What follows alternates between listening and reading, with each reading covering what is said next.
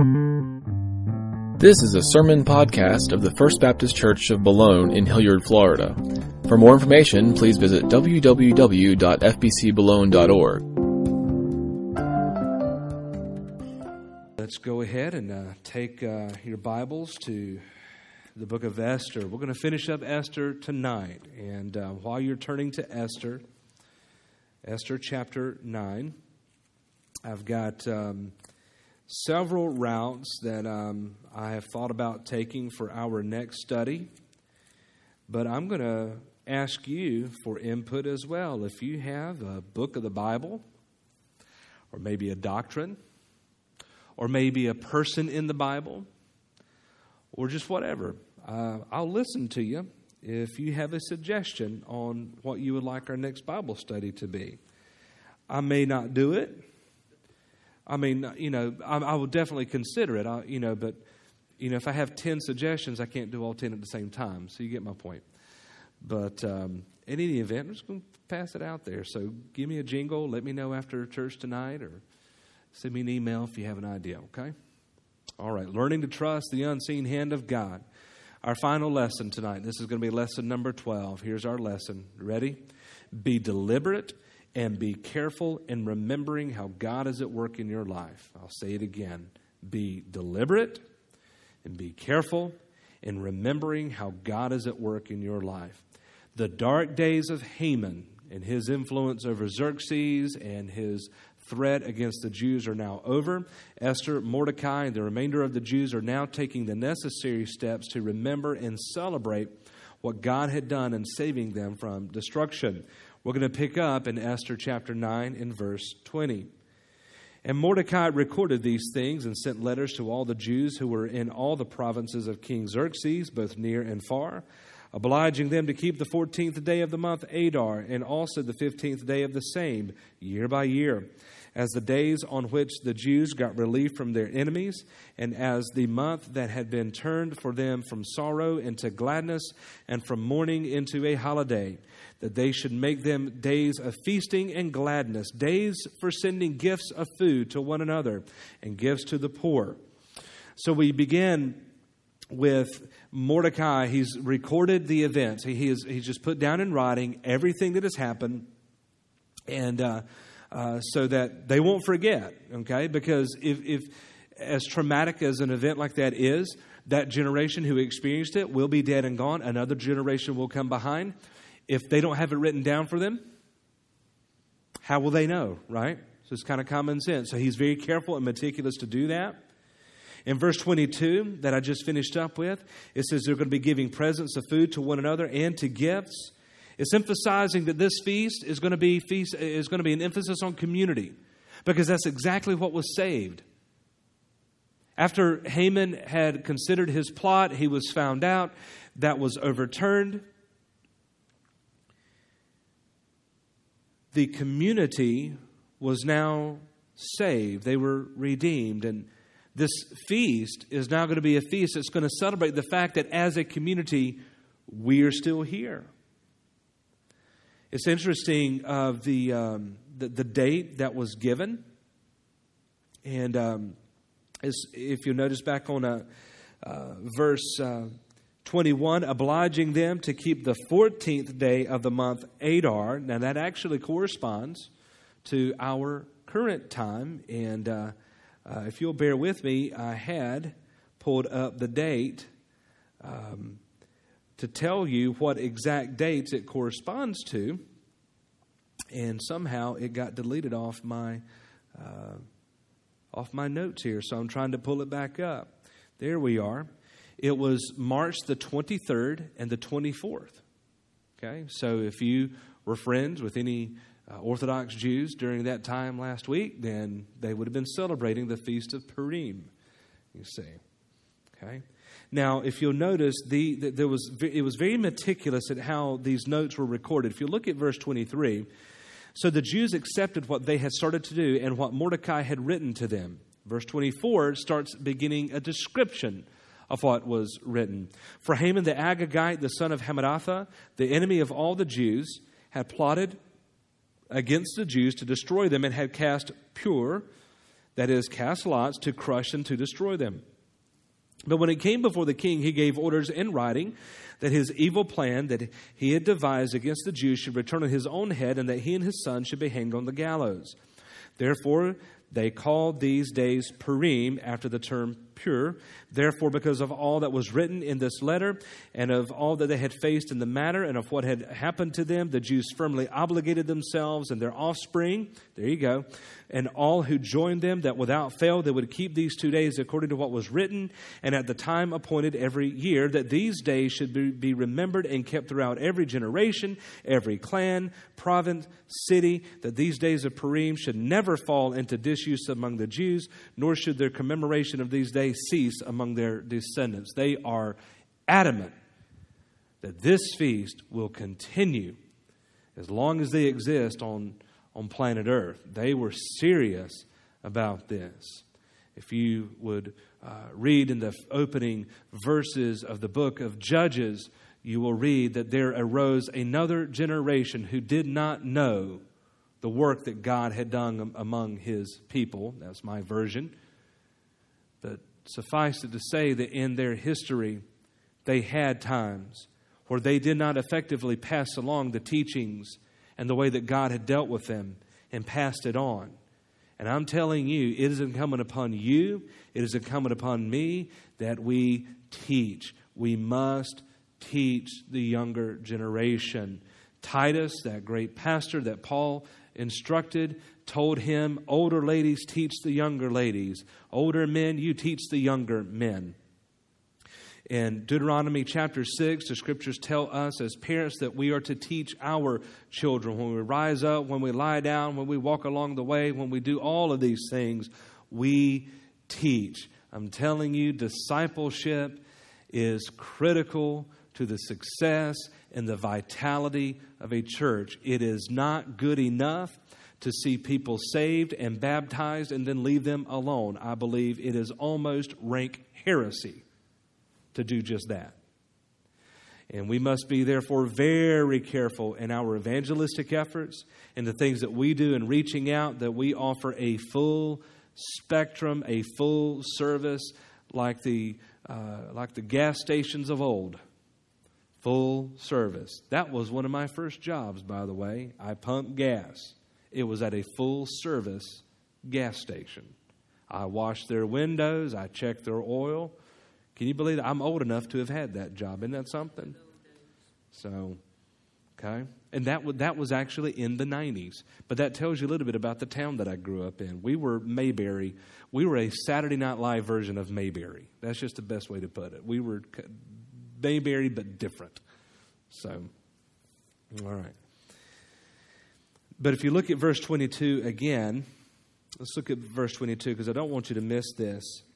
And as the days on which the Jews got relief from their enemies, as the month that had been turned for them from sorrow into gladness, from mourning into a holiday that they should make them days of feasting and gladness, that, when I read that, I immediately thought about, wait a minute, isn't that part of what Jesus did? Isn't there a description in the Bible that describes a little bit using those words, or at least similar words, of what Jesus did for us? And of course there is. Psalm chapter 30, verse 11, although that's not necessarily a Christological psalm, but Psalm chapter 30 and verse 11 alludes to God doing something similar to what has been done here. But Isaiah 61 is actually the key verse that I was thinking about when I read this text. I'm going to read to you Isaiah 61, verses 1 through 3. Oddly enough, and interestingly enough, Isaiah 61, verses 1 through 3, was the exact passage of Scripture that Jesus read from the scroll in Luke chapter 4 and told the hearers that upon you hearing this Scripture is now fulfilled. He was declaring himself now as the Messiah. And don't you remember, that was a circumstance in which everybody got mad at him and they were going to chase him and throw him over a cliff. But remember, he turned and parted them and walked back through them and went on his way.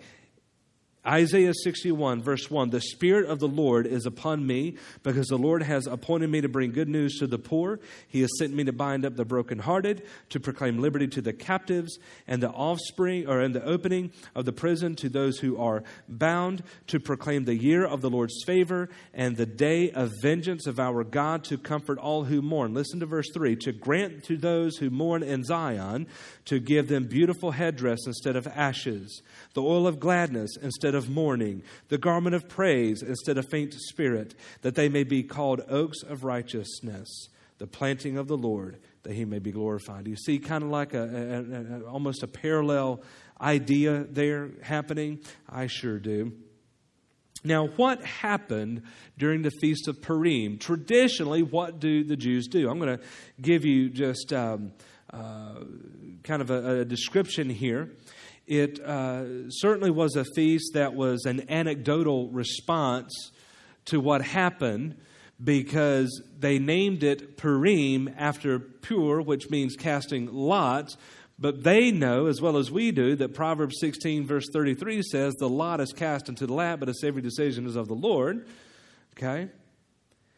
But it's kind of funny that they're going to name the feast after something that they know God is going to be in control of anyway. So in history, what has happened? Well, Passover is kind of like the big deal on the Jewish calendar, right? Passover is like, it's it. Now, you had two major points of Jewish history. Pre-exile, post-exile. Post-exile refers to that time of Jewish history when they were now free. No more captivity of Egypt or any other country. Post-exilic. Okay? They were able to now go home. And don't you remember, I've mentioned to you in the past that even in the book of Esther, even at this time, you had Jews back in Jerusalem rebuilding the temple, rebuilding the wall. You had all that stuff going on. So post-exilic, it was as big as Passover. Because this was one of the end events of the Jews for the Old Testament. Okay, so it was a very, very big deal. Purim was characterized by celebration, not a sacrifice. While other feasts, there was a sacrifice of some sort. This had no sacrifice whatsoever. It was a celebration. Okay, it was a feast of excess, with the 13th of Adar, the day of fasting. So they would go a day and fast and get their tummies good and empty, and then they're going to celebrate for the next 2 days. Okay, that's what it was all about. During this feast, the book of Esther was read in commemoration. Usually it was done the night before, because it would give them a reason to celebrate. And what was interesting is it was a very expressive and is a very expressive event. Listen to this. Jews during the Feast of Purim are permitted to wear various costumes that exhibit a role reversal of one nature or another, because they want to point out how the tables were turned.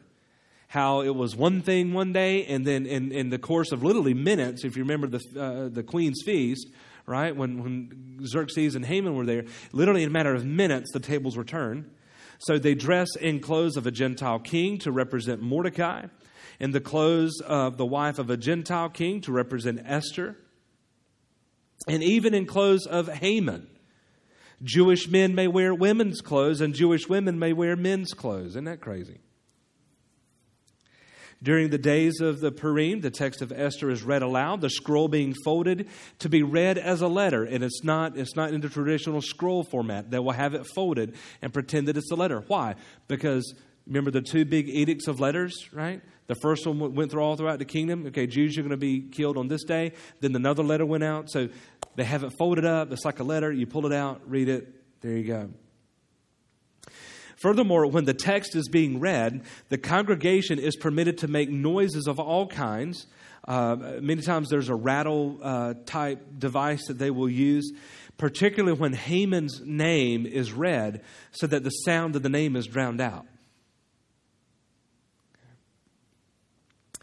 So let's go down to verse 29. Then Queen Esther, the daughter of Abihail, And Mordecai the Jew gave full written authority confirming the second letter about Purim. Letters were sent to all the Jews, to the 127 provinces of the kingdom of Xerxes, and words of peace and truth, that these days of Purim should be observed at their appointed seasons, as Mordecai the Jew and Queen Esther obligated them. And as they had obligated themselves and their offspring with regard to their fasts and their lamenting, the command of Queen Esther confirmed these practices of Purim, and it was recorded in writing. Now, chapter 10, these 3 verses.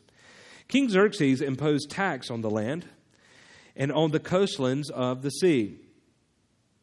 In all the acts of his power and might, and the full account of the high honor of Mordecai, to which the king advanced him, are they not written in the book of the Chronicles of the kings of Media and Persia? For Mordecai the Jew was second in rank to King Xerxes, and he was great among the Jews and popular with the multitude of his brothers, for he sought the welfare of his people and spoke peace to all his people. So we kind of end a little bit of where we began. Remember at the beginning of the book, it was after the first queen was deposed. The story kind of turned to Mordecai, remember? Mordecai was kind of like the center man of attention until Esther got the courage to go face the king. And we heard so much about Esther over the past several chapters. We end with Mordecai himself receiving his final commendation. So I gave you a lesson here, and I'm going to read it to you again. Be careful, or rather be deliberate, and be careful in remembering how God is at work in your life. Let me work that phrase from back to the front. First of all, God is at work. We have been talking about this in the 11 sessions prior. We've been talking about that God is always at work. We may not recognize it, see it, understand it, but God is always at work. And He is at work in your life. But if we choose to continue to ignore, then how will we ever know and come to realize that, yes, He is at work? We have to intentionally, deliberately do things and have practices in our life so that we can see God at work. But we must also be careful that we don't go too overboard in this. And so let me give you 3 helpful pieces of advice that I see from this text. Number 1, being deliberate, but yet being careful about remembering what God is doing in your life. Number 1, do not undervalue the power of journaling. Do not undervalue the power of journaling. I encourage you to start tomorrow morning, and in the time that you spend with the Lord, 5 minutes is, if that's all you can do, then that's fine. Write down what your thoughts are. Write down what you're thinking about the text that you just read. This is a journal. It's one of many. This is one of my journals, and it's dated Tuesday, December 31st, 2002. It is a practice of mine to journal. And I could read through here the things that God was doing in my life, in my ministry, in marriage, in all of these things. I was reading it the other day. Wow.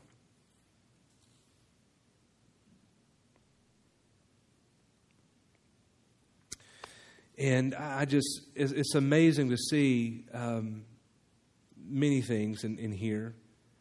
You know, I mentioned to y'all Sunday, Sunday's sermon was really a reflection of my journey with God. It really was. And the questions that I gave you in that sermon outline were really questions that I asked the Lord myself.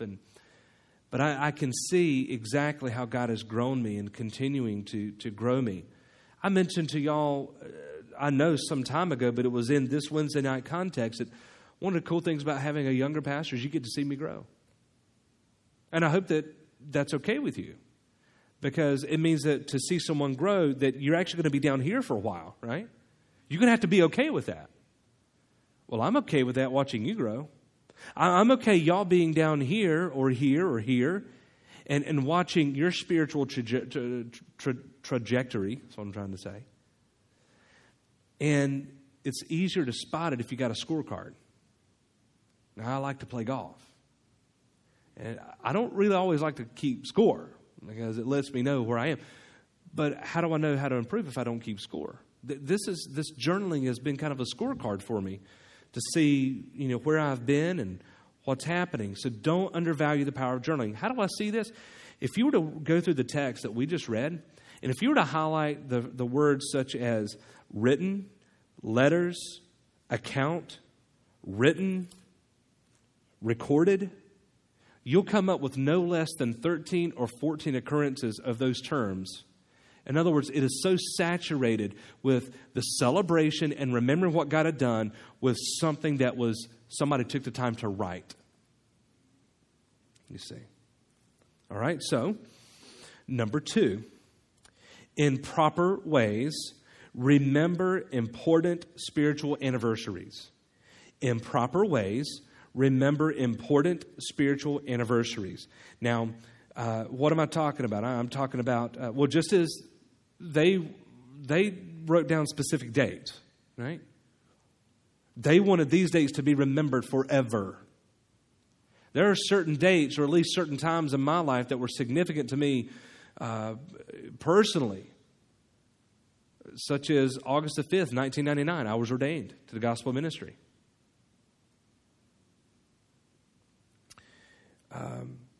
Age of 5, it's not a date, but it is an age. I remember the time of day. I know it was an evening because it was dark outside. And I know I can remember kneeling down in front of this 1970s, oak-handled rocking chair with the big wool-looking stripe padding. I mean, it was straight out of a 70s picture on shag carpet, kneeling down, and my dad beside me, praying to receive Jesus Christ as my Lord and Savior. I remember that. I remember being baptized by Brother Davenport, our preacher at the time. I remember the dates of starting my service at churches, including this one. Okay? They're important to me.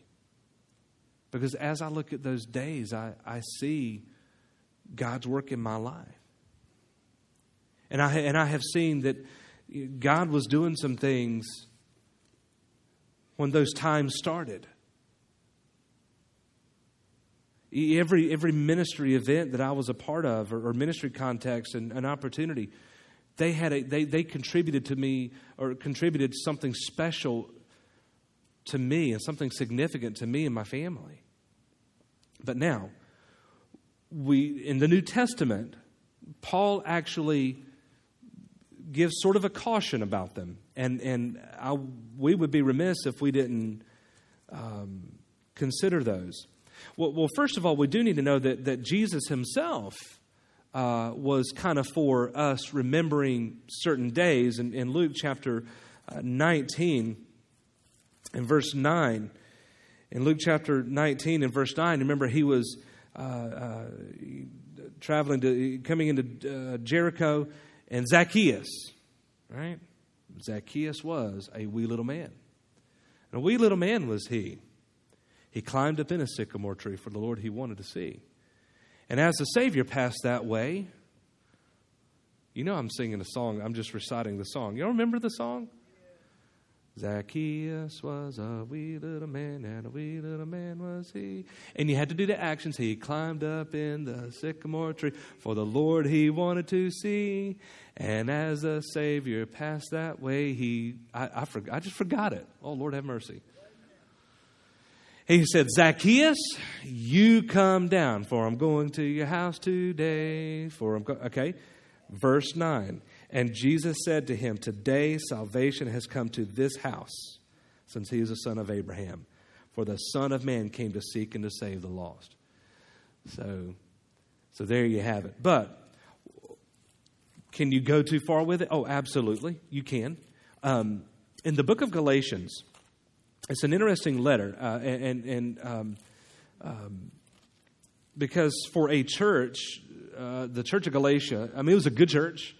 I mean, they were pretty solid, but they were almost getting reminiscent of the Hebrews in the letter to the Hebrews. They started kind of backtracking from grace through faith as the gospel, and said, well, we can do some sacrifices and stuff. I mean, come on. Well, they were starting to lose touch with the pure gospel and the true message of the gospel. And in Galatians chapter 2, verse 14, Paul told them, he says, but when I saw that their conduct was not in step with the truth of the gospel, I said to Cephas before them all, if you, though a Jew, live like a Gentile and not like a Jew, how can you force the Gentiles to live like Jews? Meaning that, okay, listen, guys, if you're going to live a Gentile salvation, meaning it's grace through faith, then why are you going to tell these guys they've got to start acting like Jews? What he was talking about is what happened in Acts chapter 15 with the whole issue of circumcision. Because they were Peter and some others had a dispute over, well, these new believers, even if they're Gentiles, should we make them be circumcised? Because, they're, no, this is by grace through faith type thing. So they started mingling certain traditions, okay? So just remember that. That kind of gives us a theological base. Now go to chapter 4 and beginning of verse 8. Formerly, when you did not know God, you were enslaved to those that by nature are not God's. But now that you have come to know God, or rather to be known by God, now that's an interesting phrase right there. How can you turn back again to the weak and worthless elementary principles of the world, whose slaves you want to be once more? You observe days and months and seasons and years. I'm afraid I may have labored over you in vain. In other words, I think I've just wasted my time over you guys. Because why? They were starting to backtrack and starting to really revere days higher than what they should have. Okay? So we got to be careful with not letting these important dates be control mechanisms for us. And I can say, the only thing that would have any sway over me in terms of control, I think will be the day that I remember that I got saved and I accepted Jesus Christ as my personal Lord and Savior. That day is going to be very significant in my life and always will. But I don't want to revere those days to the point where I'm emphasizing the event, the time of the event, rather than the event itself. You see. All right. So finally, we're going to end with this one. Number 3, in remembering what God has done, being deliberate. Listen, use your story to inspire others. Use your story to inspire others. Now, I'm going to get very real with y'all, okay?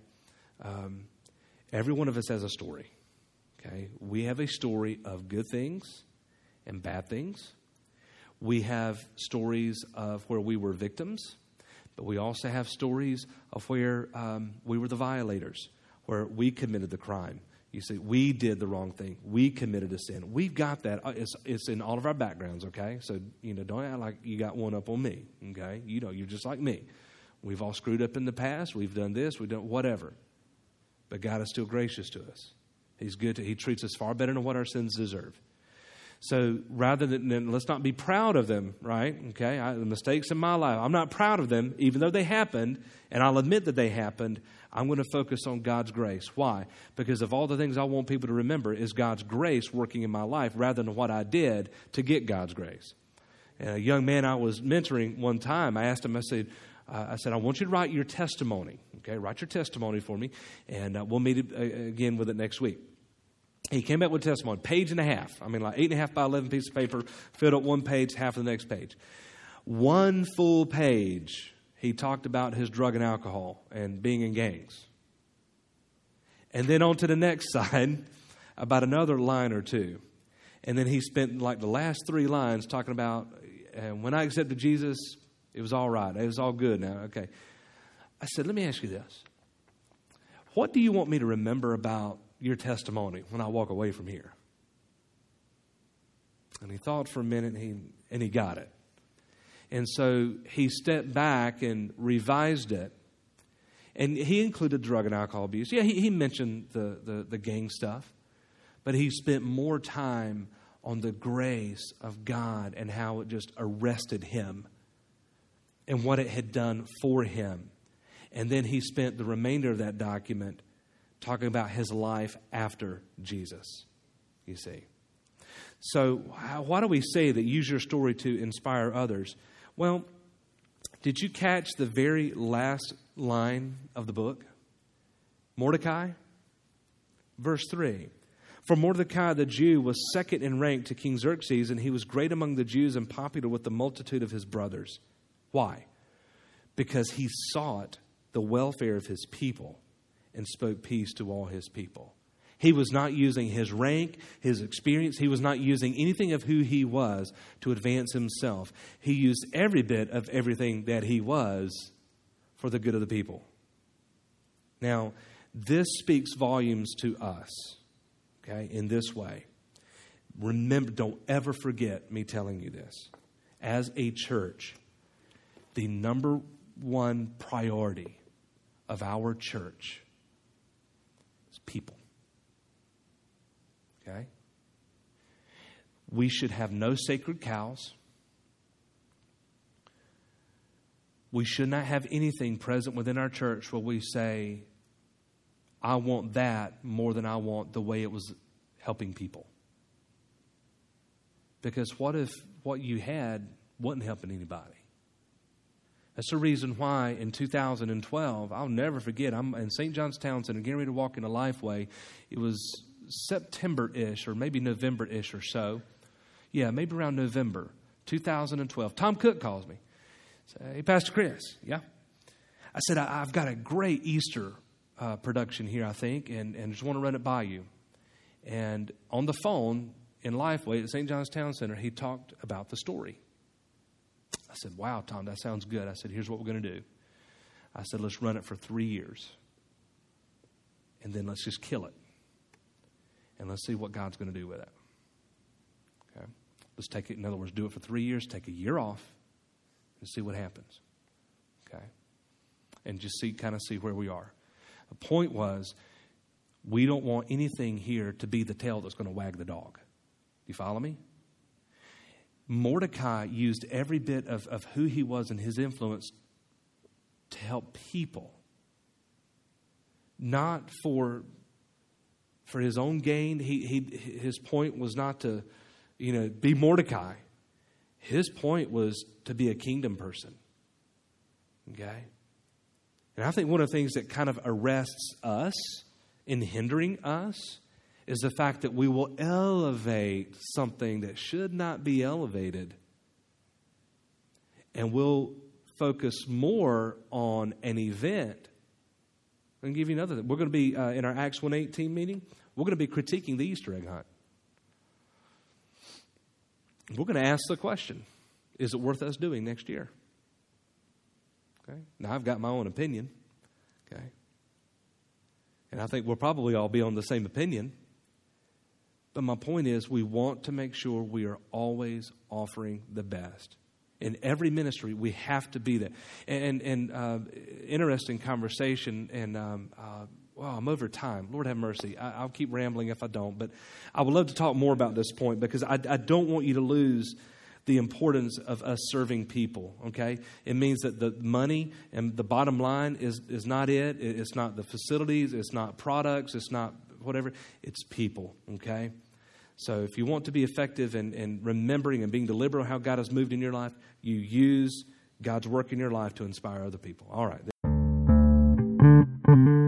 Thank you for listening to this podcast from the First Baptist Church of Boulogne in Hilliard, Florida. For more information, please visit www.fbcboulogne.org.